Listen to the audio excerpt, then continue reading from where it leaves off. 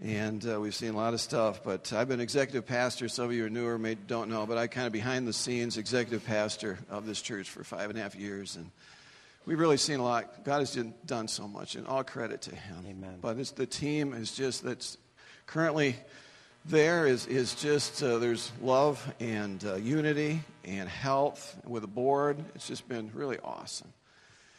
And then about 6 months ago, God started just working on my heart and Marcia's heart, just like something's coming. Mm-hmm. In fact, you're going to sing at the end of this service this song that always drives me to tears, and it's got a couple lines in it. When you call, I won't refuse. Another line, when you call, I won't delay. And every time I'd hear that, it just would galvanize my heart. It's kind of like, God, it's like you're going to call. And really not knowing what, but just a short number of months ago, God really just downloaded on Marcia and me just the thought of moving in a totally different direction, surprising direction. And I'm a candidate now, running for U.S. Senate in Michigan. That wasn't an applause line, really, because we run into issues on this. And here's the thing: is the way the law currently is that you cannot, a church, a nonprofit cannot in any way, informally or formally, endorse a candidate for public office, however nice that person may be. Did you guys hear that? We can pray for you, though. Yeah, as individuals, you can pray, and that's really what we're looking for, because it's huge. It's absolutely huge. But we talk about a tsunami across the ocean. There's a economic tsunami coming our way. And we have 12 kids, and now we just have 20 grandkids as of this morning, by the way. Come on. It was 19 yesterday. Today it's 20. Tribe Heckman. And the great patriarch. I tell you. And I just can't just go off to Florida and just see what's coming come. And so we're moving in that direction. And God has just downloaded this. It's just amazing. He's assembled a team around us. But as of Friday was my last official day at Crossroads. So the world's not going to come to an end. These are great people. I've loved this man from the first time I met him, and we're bonded together. My office is right near where your office is, so I may lock the door if you keep bugging me too much. No, you won't. No, I won't. But that's basically what we wanted to say. Yeah. So I'll tell you. You guys already clapped, so we don't have to stand and clap right now. But you guys don't know the beginning of this church. And I remember my dad went on a vacation with my mom, obviously, and they always go to church wherever they are on Sunday. And he said, Rod, I just got back from this church.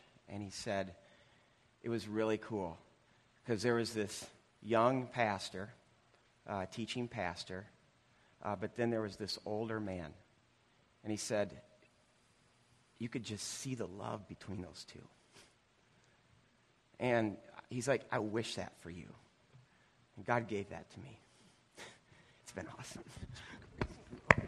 Yeah.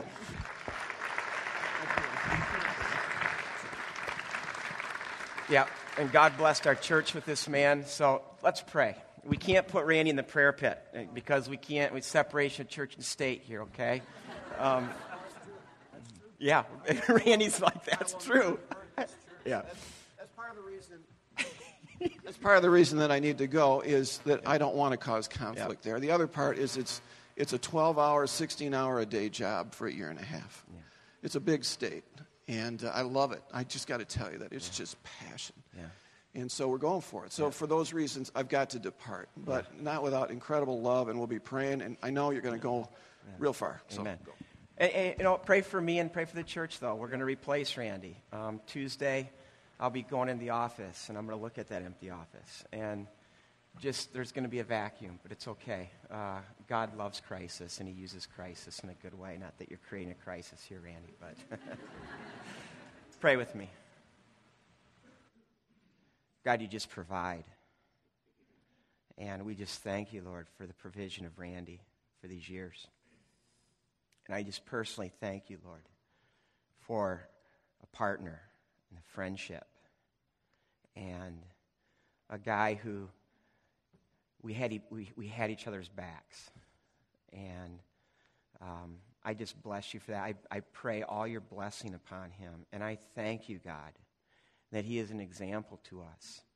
Not that Florida is bad, but to see a man who at this stage is not running to the golf course, but he's running to Mount Everest, and he's going to go climb it because he senses your call. And so, God, as this man climbs Mount Everest, God, go with him. Take him, Lord, up that mountain. And we just pray all of that in Jesus' name. Amen. All right.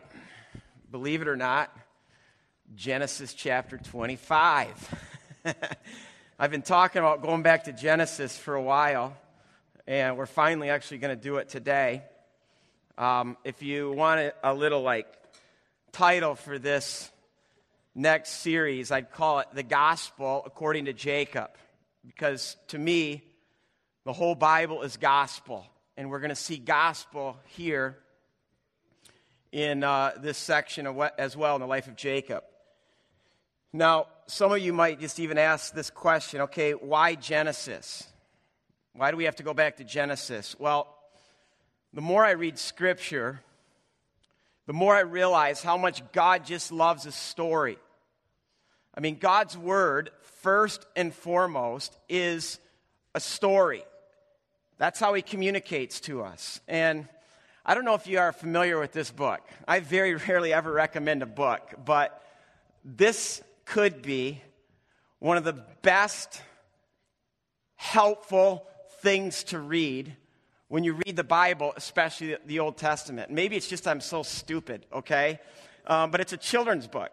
It's called the Jesus Storybook Bible. Does anybody have this? Okay? I love the sub phrase. Every story whispers his name. And here's what she says about the Bible. And, of course, she's writing this to little kids like Kate. My daughter Kate just gobbles this thing up. They have it on CD form, too, and she listens to it almost every night before she goes to bed. But this is kind of what it says right in the opening chapter. Now, some people think the Bible is a book of rules, telling you what you should and shouldn't do. The Bible certainly does have some rules in it. And they show you how life works best. But the Bible isn't mainly about you and what you should be doing. It's about God and what He has done. And then she says, other people think the Bible is a book of heroes, showing you people that you should copy. Well, the Bible does have some heroes in it, but as you'll soon find out, most of the people in the Bible aren't heroes at all. They make some big mistakes, sometimes even on purpose. They get afraid. They run away. At times they are downright mean. No, the Bible isn't a book of rules or a book of heroes. The Bible is most of all a story. It's an adventure story about a young hero who comes from a far country to win back his lost treasure. It's a love story about a brave prince who leaves his palace, his throne, everything to rescue the one he loves. It's the most wonderful of all the fairy tales that has come true in real life. That's the Bible. And I love how she puts this, how this story is essentially a love story of how God loves His children and comes to rescue them. And see, right now, if you don't know your need, your personal deep need for a rescuer, you're never going to love this story. You're never going to understand this story. And if you look at the world and you don't see the world's intense need for a rescuer, you're not going to love or understand this story. In fact, I think sometimes nursery rhymes say it best. And I think this describes the world we live in. Humpty Dumpty sat on a wall. Humpty Dumpty had a great fall. All the king's horses and all the king's men couldn't put Humpty Dumpty back together again. And that's our world. It's Humpty Dumpty. It's broken. And that's us. We are Humpty Dumpty. And the question then, in light of that, becomes, who's going to come Is there anyone who can put Humpty Dumpty back together? And see, that's why God gives us this story. Because it shows us how the creator of this world is working now in time and space to put the world to rights, as N.T. Wright likes to say. Putting our broken lives to rights. It's a story of God redeeming a people for himself through whom he will redeem the world. And so, why Genesis? Because it takes the whole Bible to tell God's story, and I don't think you and I know our story that well. Now, some of you might be saying right now, well, what's the big deal about knowing the whole story? I mean, I know Jesus. You can't know Jesus and everything there is to know about Jesus if you don't know the story. Because Jesus has placed himself in this story. And so if you want to find him, this is where he is. And I love that. Every little story whispers his name. In fact, this is one of the reasons why I love reading the whole Old Testament, because I hear the whispers of God. And that's why when I read a story like Abraham and Isaac, this is about more than just any father and son. This is about the Father and the Son. And I read the story of David and Goliath, and this is more than just some teenager killing someone twice his size, but it's a picture of the ultimate David who's going to come and crush the serpent's head. And all these stories in that way, they just whisper his name. But see, so many of us, when we read the Bible, we're like, okay, just tell me what to do, Bible. But that's not what the Bible first does. It's not here to first tell you what to do. What the Bible first does is it tells you who you are. So I love these questions. Who are you? Do you know? And what are you doing here? Do you know? Let's get real honest right now. We have a whole generation coming up right now who doesn't have a clue as to who they are. And they don't have a clue as to why they're here. And you know why that is? They got parents who don't know who they are or why they're here. And therefore their lives are defined by such things as malls, music, gadgets. I think it's summed up so well by this young girl who said it this way. She said, I belong to the blank generation. And she said this with a little smirk on her face. I have no beliefs. I belong to no community, tradition, or anything like that. I'm lost in this vast, vast world. I belong nowhere. I have absolutely no identity. That describes where a lot of people are today. No community, no tradition, no beliefs, no identity. And I have to say that when I lived in Israel for 4 months, and this bugged me a little bit, because the Jewish people only have half the story. They don't even have the best part. But because they so take it in, every drop of what they believe is their story, and they're so passionate about living it out, I'm telling you, I saw this in the young kids. They have swagger. They do. They're confident. They walk and their little tassels are going back and forth, and they know their story. Do you? I mean, listen to what God says in Isaiah. He says, listen to me, you who pursue righteousness and seek the Lord. Look to the rock from which you were cut and the quarry from which you've been hewn. Look to Abraham, your father, and to Sarah, who gave you birth. That's the quarry from which we've been cut. And it's a rock. All right, let's go to it. Genesis 25. Sorry for that little pep talk. Let's stand for the reading of God's Word. This is found on page 18. I'm going to start reading at verse 19. This is the account of Abraham's son, Isaac. Abraham became the father of Isaac. Isaac was 40 years old when he married Rebekah, daughter of Bethuel, the Aramean from Padan Aram, the sister of Laban, the Aramean. Isaac prayed to the Lord on behalf of his wife because she was barren. The Lord answered his prayer, and his wife Rebekah became pregnant. The babies jostled about within her, and she said, "Why is this happening to me?" So she went to inquire of the Lord. The Lord said to her, "Two nations are in your womb. Two peoples from within you will be separated. One people will be stronger than the other. The older will serve the younger." When the time came for her to give birth, there were twin boys in her womb.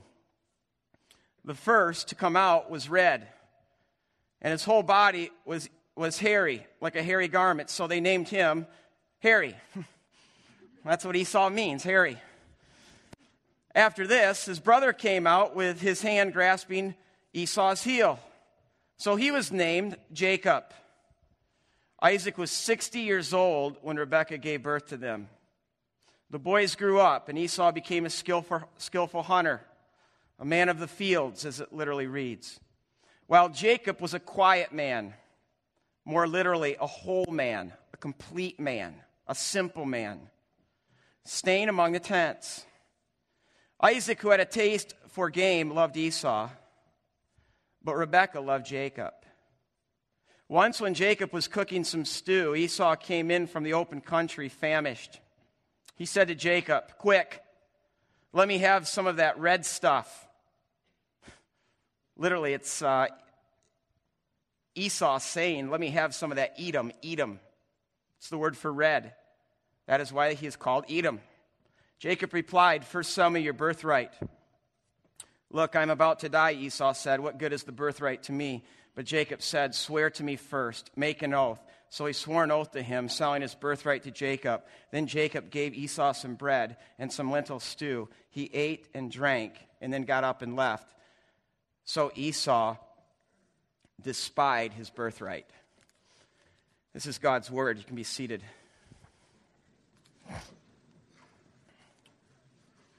Verse 19 begins with this Hebrew word, toledot. It's a very significant word in the book of Genesis. 22 times you'll find this word toledot. And in translations, your translations, it's either generations of, or the account of, or the story of. Now, the Greek translation of this word toledot is Genesis. Genesis is actually a Greek term for toledot. Of course, that's why it's called Genesis as a book. Here's how the toledot functions. The toledot is basically God's way of saying, within all these stories, don't forget the larger one. See, because what the toledot intends to do is it gets us to fix our eyes on the major story within the story. And the major story is this: it's God redeeming a people for himself through whom he's going to redeem the world. And what's interesting is God usually places a toledot right after something dark and depressing. It's as if to say, I'm still working. I'm still about the business of redeeming a people for myself through whom I'm going to redeem the world. That's why after the story of Cain killing Abel, you have the toledot of Seth. And then after the Bible describes all the wickedness that permeates the earth, there's the toledot of Noah. Then after the flood, there is the toledot of Shem. Then after the Tower of Babel, there is the toledot of Abraham. And what God is doing with this toledot is he's saying redemption, my redemption is going to be worked through them, through this family, through this line. My rescuer is going to come. That's why our New Testament begins with this clause, the genesis or the toledot of Jesus Christ. And now the rescuer is finally here.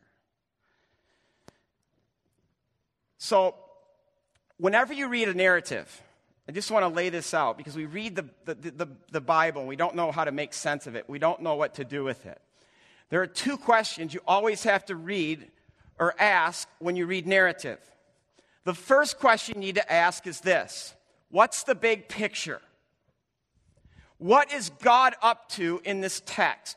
Or what does this text teach me about God and what God is doing on the cosmic level to redeem a people for himself through whom he's going to redeem the world? Secondly, within the big picture, we have to know that there's a small picture.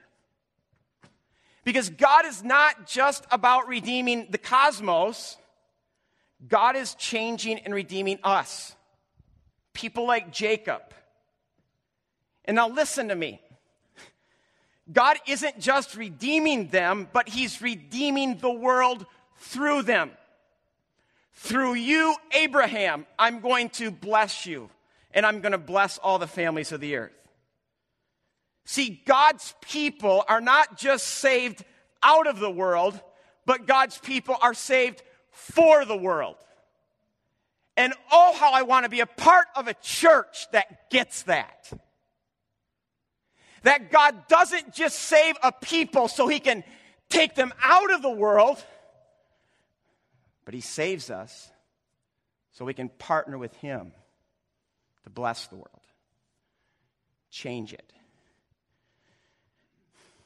And see, whenever I read these narratives, especially these characters, I feel this wonderful tension. Because I look at a guy like Jacob and I say, all right, God, how are you going to redeem a guy like this? And then, more importantly, I look at a guy like Jacob and I say, okay, how are you actually going to redeem your world through a guy like this? And see, what we're going to see as we look at the life of Jacob is that God redeems a broken world through broken people like Jacob. And that encourages me. All right, verse 20. When I say a verse, look at it, okay? And Isaac was 40 years old when he married Rebekah, daughter of Bethuel. Okay, so Isaac's 40. In fact, we didn't have time to look at the previous chapter. I was going to start there this week, but I decided not to. But it's really it's kind of a sweet little cute story. It's probably the first romantic story in the whole Bible. It's the story of how Abraham's servant goes out and looks for a wife for his son Isaac. And he finds this beautiful woman and he brings her back. And now this doesn't always show up so clearly in your English text, but when Rebekah first sees Isaac for the first time, not knowing that that's the man she's going to marry, the text says she falls off her donkey. Kind of like Libby when she first saw me. Oh, how I wish. And then you read a little bit further, and then it says about Isaac that he loved her. And so this is the first time you have in the Bible where it says a husband loved his wife. Now our text today says this thing goes a little bit south because Rebekah's barren. And I think to myself, okay, Isaac knows a little bit about barrenness because he's that miracle baby. I mean, his mom, Sarah, was barren until her 90th birthday. And see, here's what we need to know about barrenness. In those days, in the ancient world, a person's status, a person's worth, their significance was directly tied to their children and how many children they had.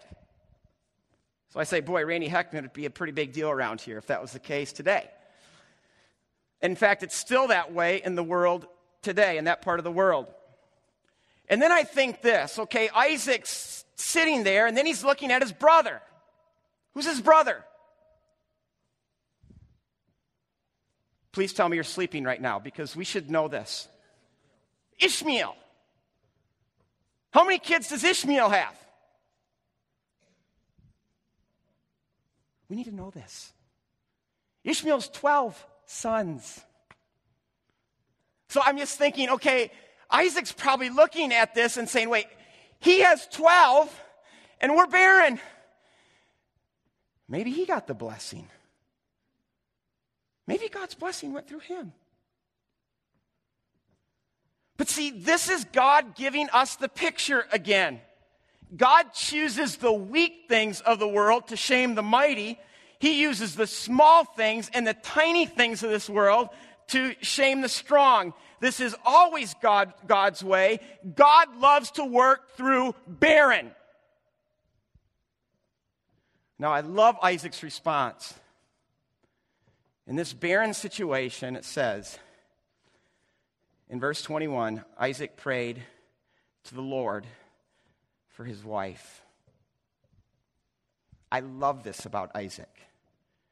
Because now he isn't like his father Abraham, who took matters into his own hands, and we know all about what happened as a result of that. Instead, he prays. He prays for his wife. Husbands, do you pray for your wife?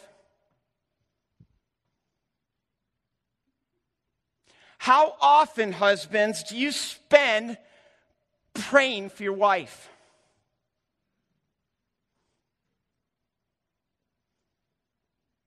Once a week? Once a year? Several times a day? You're to love your wife as Christ loved the church.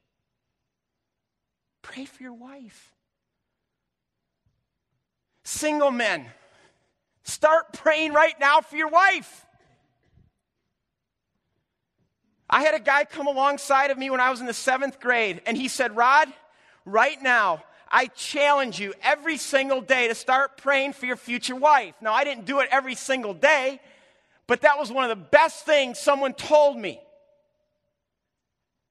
Because my marriage went here, good, all the way down to here in 5 years, horrible.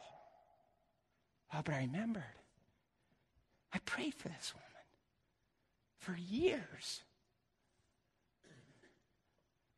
Pray. Do you know how long Isaac prays? Well, if you do the biblical math and you look at, well, he's 40 years old when he marries Rebekah, and then you go down to verse 26, and he's 60 years old now when Rebekah gives birth to them. That's 20 years of waiting on God and praying for his wife. And then you get to verse 21, and I love this, and it says, and the Lord answered Isaac's prayer. 20 years later, but he answered it. And see, even though we like to say around here that prayer is weakness, it's weakness. It's admitting to God, I'm weak and I'm desperate. Help me. But that's precisely the point, because God really only works through weakness. It's through weakness that God works his power. Prayer affects things. It changes things. That's why I'm fired up that our church is committed to prayer, and that we do things like 40 days of unbroken prayer. The best thing we can be about as a church, as I said earlier, where our world is in pain, there we're praying.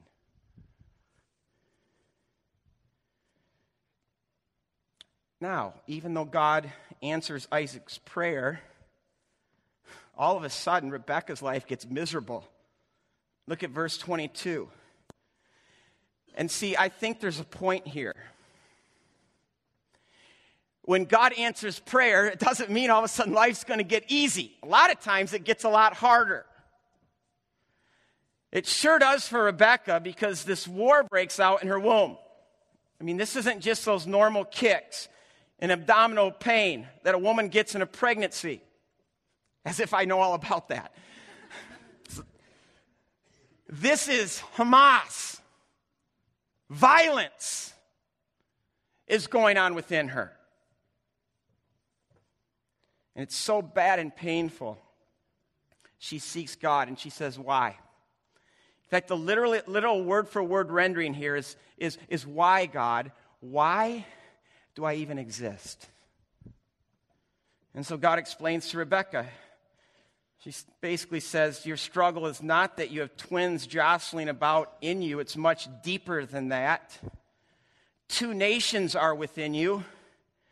2 kingdoms who are in conflict with each other. Okay, now what we've done in the story of the Bible is we've just moved from the small picture to the big picture. Because this is so much more than a mom with 2 twins. This is about 2 nations and 2 kingdoms. And I don't know if you remember that whole City of God series. The City of God, that you could pretty much say the Bible is a tale of 2 cities, the city of God and the city of man. Well, I think you can say that also about these kingdoms, that the Bible is a tale of these 2 kingdoms, the kingdom of light and the kingdom of darkness. In fact, the first hints of these 2 kingdoms, I think it goes all the way back to Genesis 3, verse 15.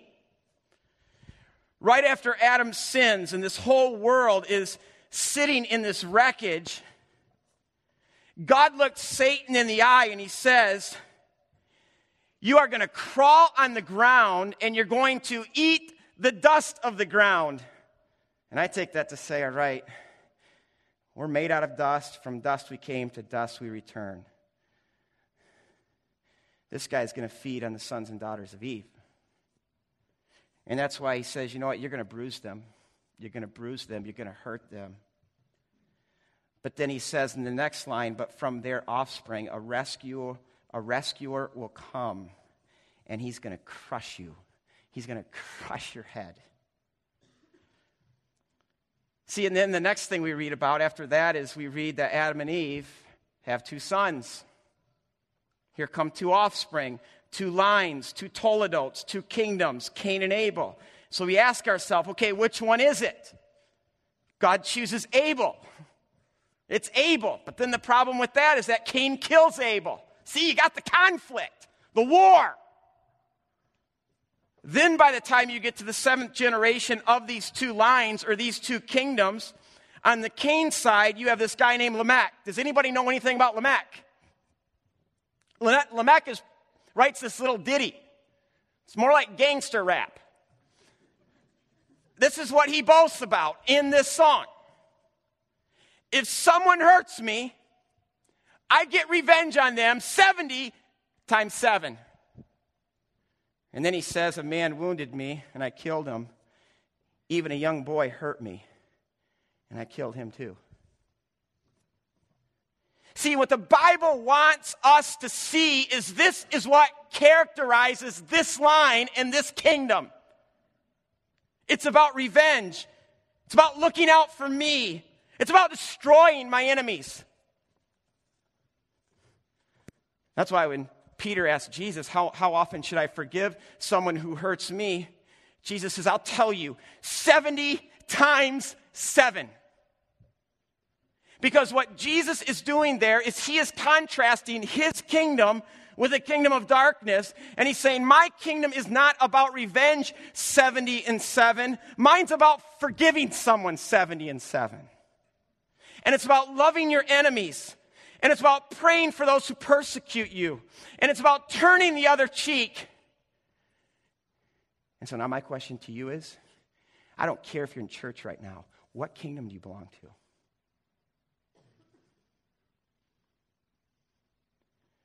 See, and then by the time you get to the 7th generation on the Abel-Seth side, this is so cool to me at least. Who do you have? You have Enoch. And see, what the Bible has just done in the previous chapter is it's saying this person and he died, this person and he died, this person and he died, letting us feel the effects of the fall. But then when you get to the seventh generation on the kingdom of light side of things, you get Enoch, who walked with God and was no more. In Rebekah's womb are these two kingdoms. Jacob will be called Israel. Esau, as verse 30, is called Edom. And you see this conflict that wars on between these two in the Bible. I mean, this thing gets played out in Numbers 20. When God's people are ready to enter the land, they have to pass through Edom. So they nicely ask them, they say, brother, can we pass through? We promise we will not stray from the road. We will not eat from your fields. We will not drink from your wells. Can we pass through? Edom says, don't you dare step even a foot on our property. If you do, we'll kill you. And they send their whole army out there in swords. Then throughout Israel's history, every time an invader would attack Israel, Edom would just kind of hang out on the sidelines, just kind of waiting to collect booty, rob and pillage, drag Israelites into slavery. They'd kick this dog when it was down. I mean, read the book of Obadiah, and you'll understand all that's going on in this conflict between Edom and Israel. So that by the time you get to Jesus, you have this character in the opening chapters called Herod. The Bible says he's an Idumean. Idumean is the Greek word for Edomite. And what's one of the first things we see Herod doing? Killing, butchering innocent children because he's trying to snuff out the seed. There's a battle going on. The kingdom of darkness and the kingdom of light. In fact, then you kind of hold Herod and Jesus next to each other, and you see what a contrast these two kingdoms are. I mean, Herod essentially says, your life for me. Jesus essentially, as a king, says, no, my life I give for you. In fact, the Jews, their code name for the Romans during this time was Edom. Because when Jacob eventually blesses Esau, this is what he says about Esau. Esau, you will live by the sword. And that's why when Peter pulls that sword out, Jesus says, you put that back. You live by the sword, you die by the sword. You're being an Edomite. You're not living like a kingdom of light person right now. In fact, there's another piece to this, and I just want you guys to stay with me here because this is going to help us in this series, and it helps us understand our Old Testament. One of Esau's sons, who he has through a concubine, who gets a lot of biblical attention, is Amalek. From Amalek, this descendant of Esau, come the Amalekites. The Amalekites were slave traders and essentially had this reputation for being bullies because they oppressed the weak and they took advantage of the poor. In fact, we even see this in Israel's story, that when Israel first comes out of Egypt and they're in the desert and they're this vulnerable people, the Amalekites come all the way from up north, swoop all the way through the desert, and they attack Israel. They are passionate about destroying Israel. And what they do is they're not just attacking this vulnerable people, but what they do is they go to the back of the line and they attack the weak, the old, the sick, the most vulnerable of this vulnerable people. That's Amalek. And so in Deuteronomy, listen to me on this, God says this as they're about to enter the land. There's some things I want you to remember. I want you to remember Egypt, how you were slaves, and how I led you out of that land with an outstretched hand. I want you to remember your wedding day, how you stood before me at Sinai, and we entered this marriage. I want you to remember the desert and how I led you all these years. I want you to remember me. He says, I want you to remember my faithfulness to Abraham, Isaac, and Jacob. He says, I want you to remember Sabbath, by keeping it holy. And then God says this, I want you to remember the Amalekites. And you're left thinking, what? Why the Amalekites? Well, look at what he says in Deuteronomy 25. I'd like to hear some pages turning.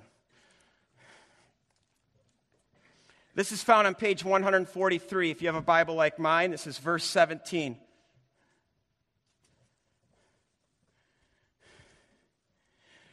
Remember what the Amalekites did to you along the way when you came up out of Egypt. When you were weary and worn out, they met you on your journey and cut off all of those who were lagging behind.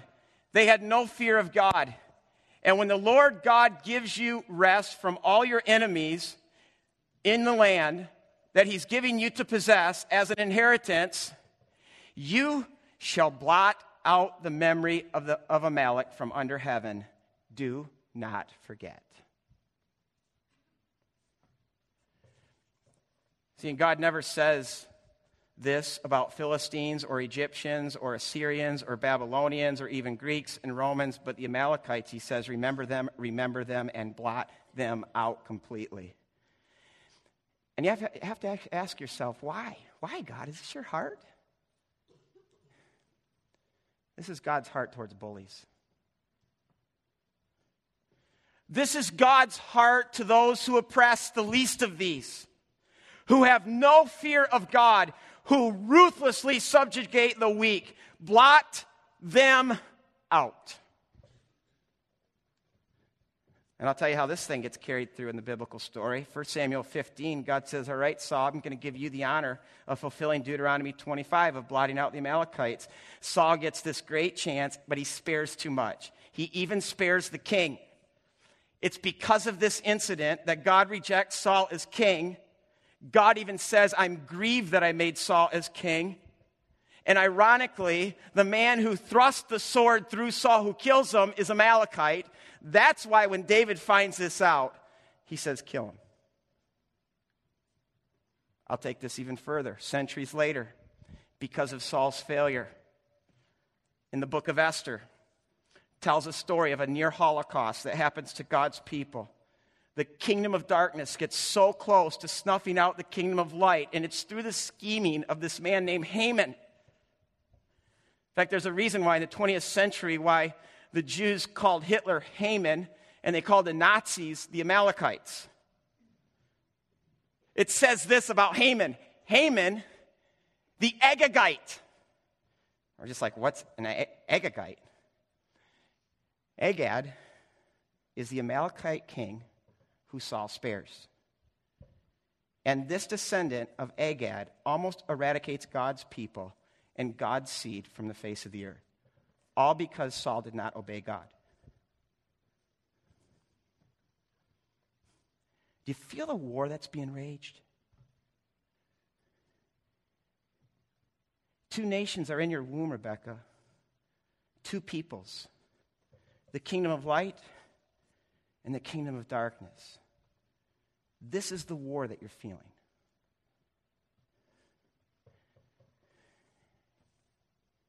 We're at war.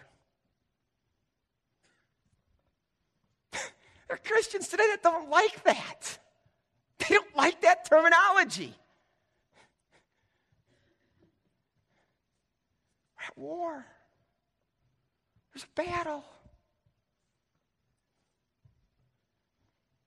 There are two nations. There's two kingdoms.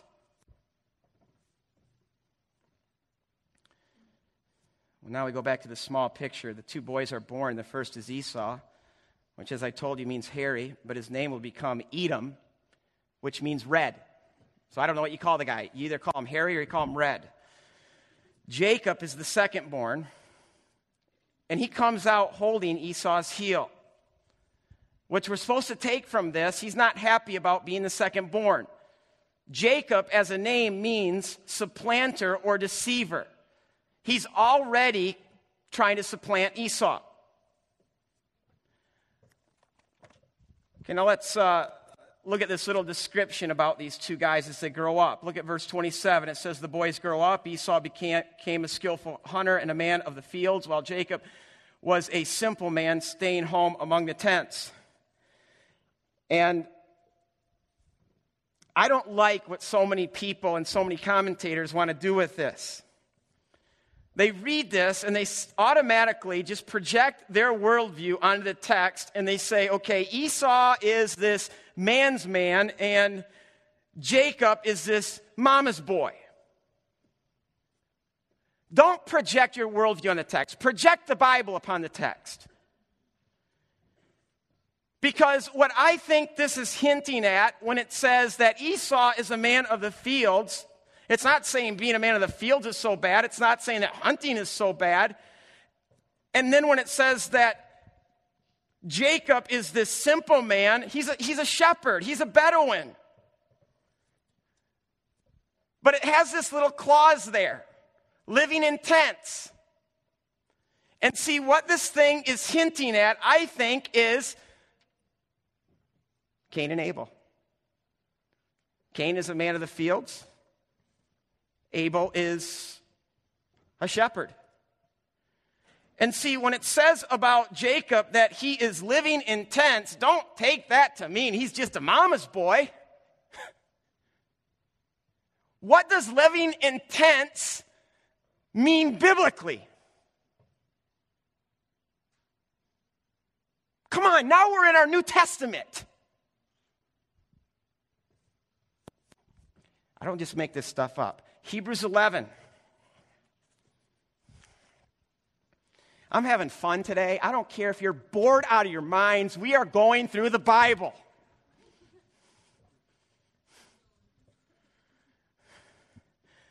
Look at verse 9 of this great chapter of the Hall of Fame of faith. By faith, Abraham made his home in the promised land like a stranger in a foreign country. He lived in tents, as did Isaac and Jacob, who were heirs with him of the same promise.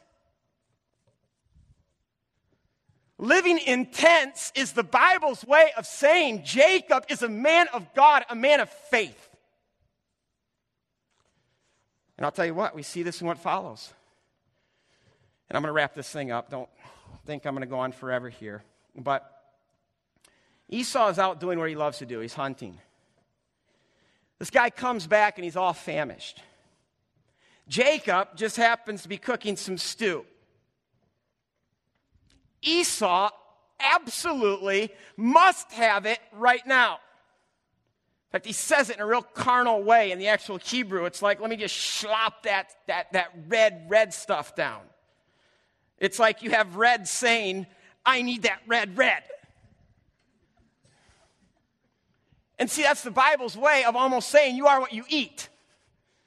Or you eat what you are. I think. But Jacob says this. I'll give you some if you sell me your birthright. So here's the question. Why does Jacob want that birthright so badly? Well, what's a birthright? You can read about this in Deuteronomy 21, but the birthright is the right of the firstborn to get a double portion of the inheritance. He gets a double portion of his father's wealth. Also with this comes a superior status and power over all the other siblings. But here's the question. Why would Jacob, who's already been described as a simple man, want the inheritance so badly?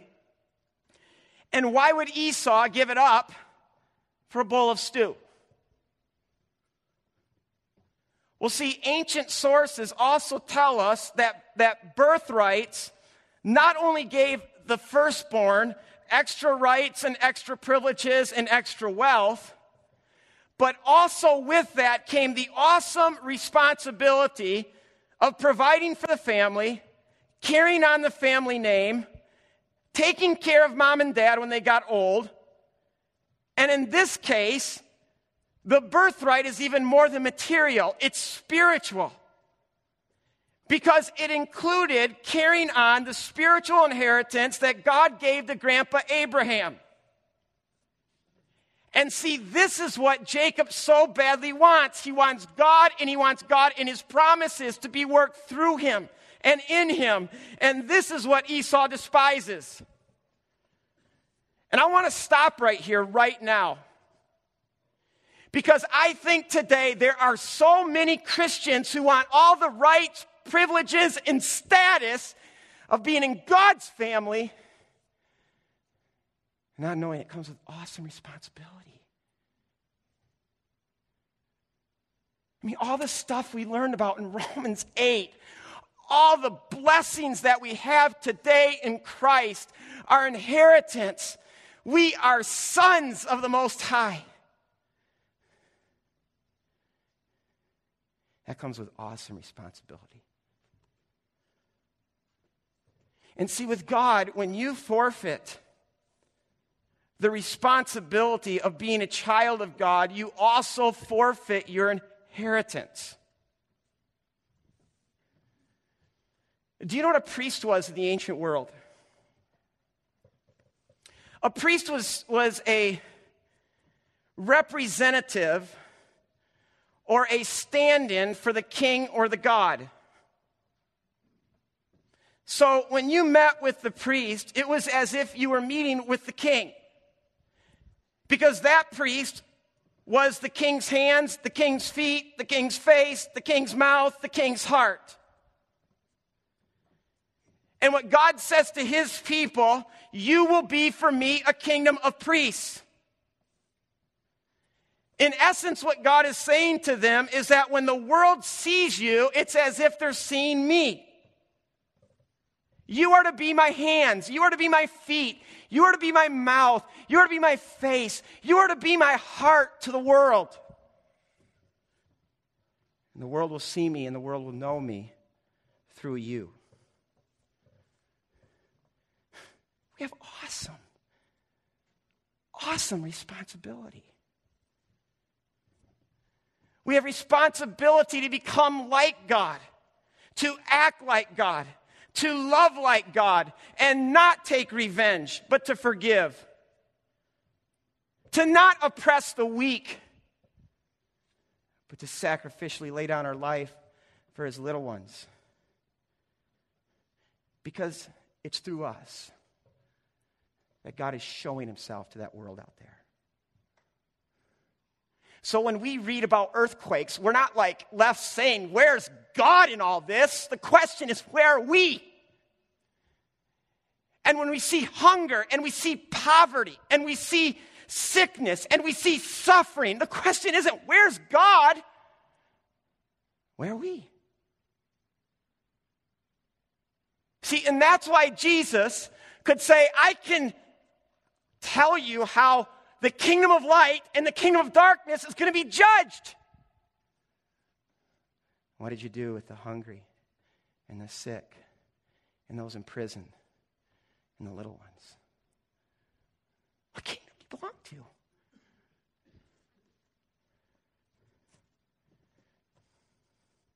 And see, here's what Esau's life teaches us. It doesn't matter what family you've been born into. It doesn't matter if you've gone to church your whole life. Look at Esau. His dad is Isaac.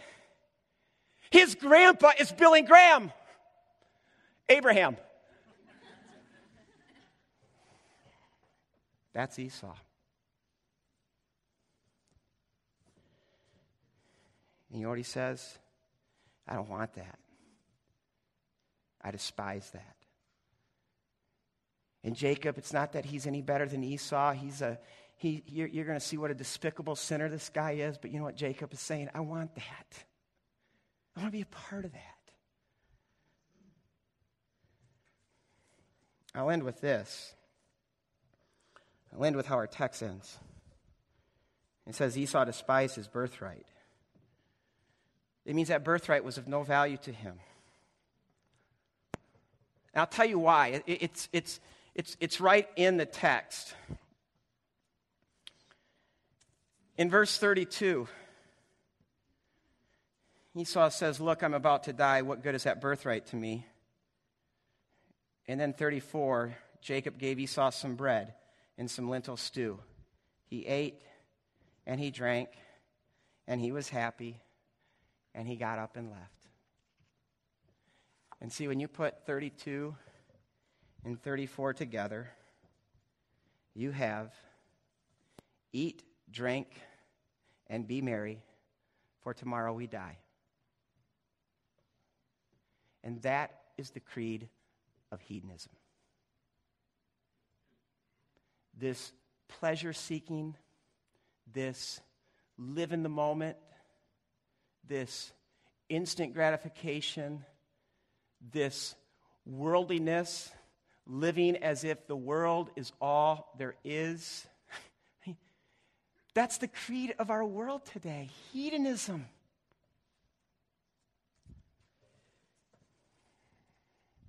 And I'll tell you what, this is always an enemy of God.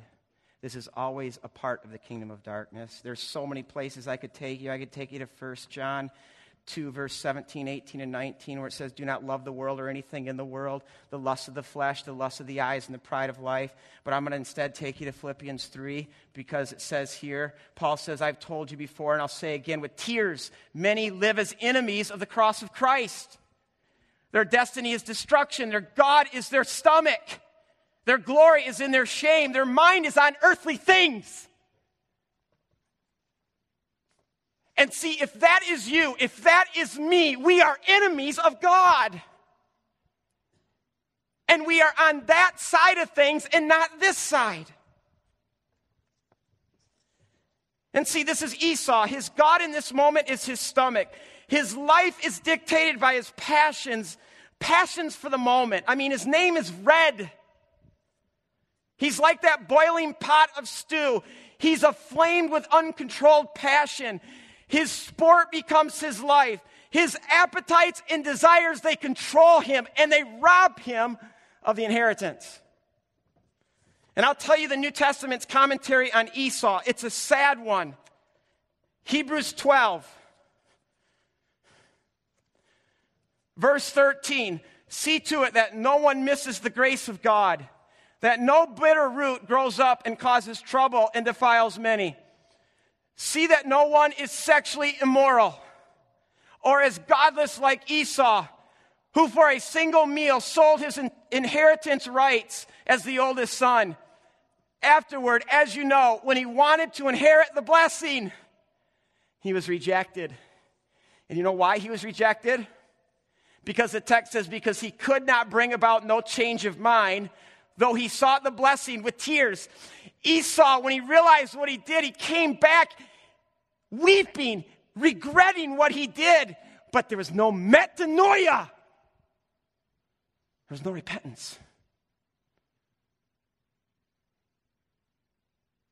See, remorse and repentance are two different things. You can cry till you're blue in the face over your sin, but what God wants is change. You're going this way, he wants you to change and go this way. If you're in this kingdom, he wants you to change and go here. And see, Esau didn't just sell his birthright. Esau sold his soul for a bowl of soup. What about you? Are you forfeiting your birthright? Your spiritual inheritance? All those things we learned about in Romans 8? For a bowl of soup? For a career? For an illicit relationship? For a consuming addiction? For wasting your life in worthless pursuits? Let me end with the good news. The older brother in this story failed. But this book is about another older brother who did not count equality with God something to be grasped. But he became a man, and he became nothing, and he died a death in order to bring you back. And if you can say today, it's me, Lord. I'm Esau. I've sold my birthright. I've compromised. I've looked at you in your gospel as of little worth. There was a man with 2 sons. Remember those words? There was a man with 2 sons. And one of these sons came all the way home from a far country because of the grace of God. Come home. Repent. Turn. Let's pray.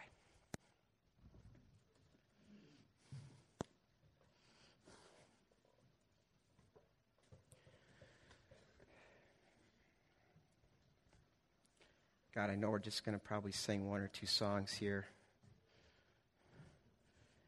But really, Lord, the repentance that you need in our lives, in our hearts, is not a song. It's a life. It's not what we're going to do right now. It's what we're going to do tomorrow morning and Tuesday morning and Friday night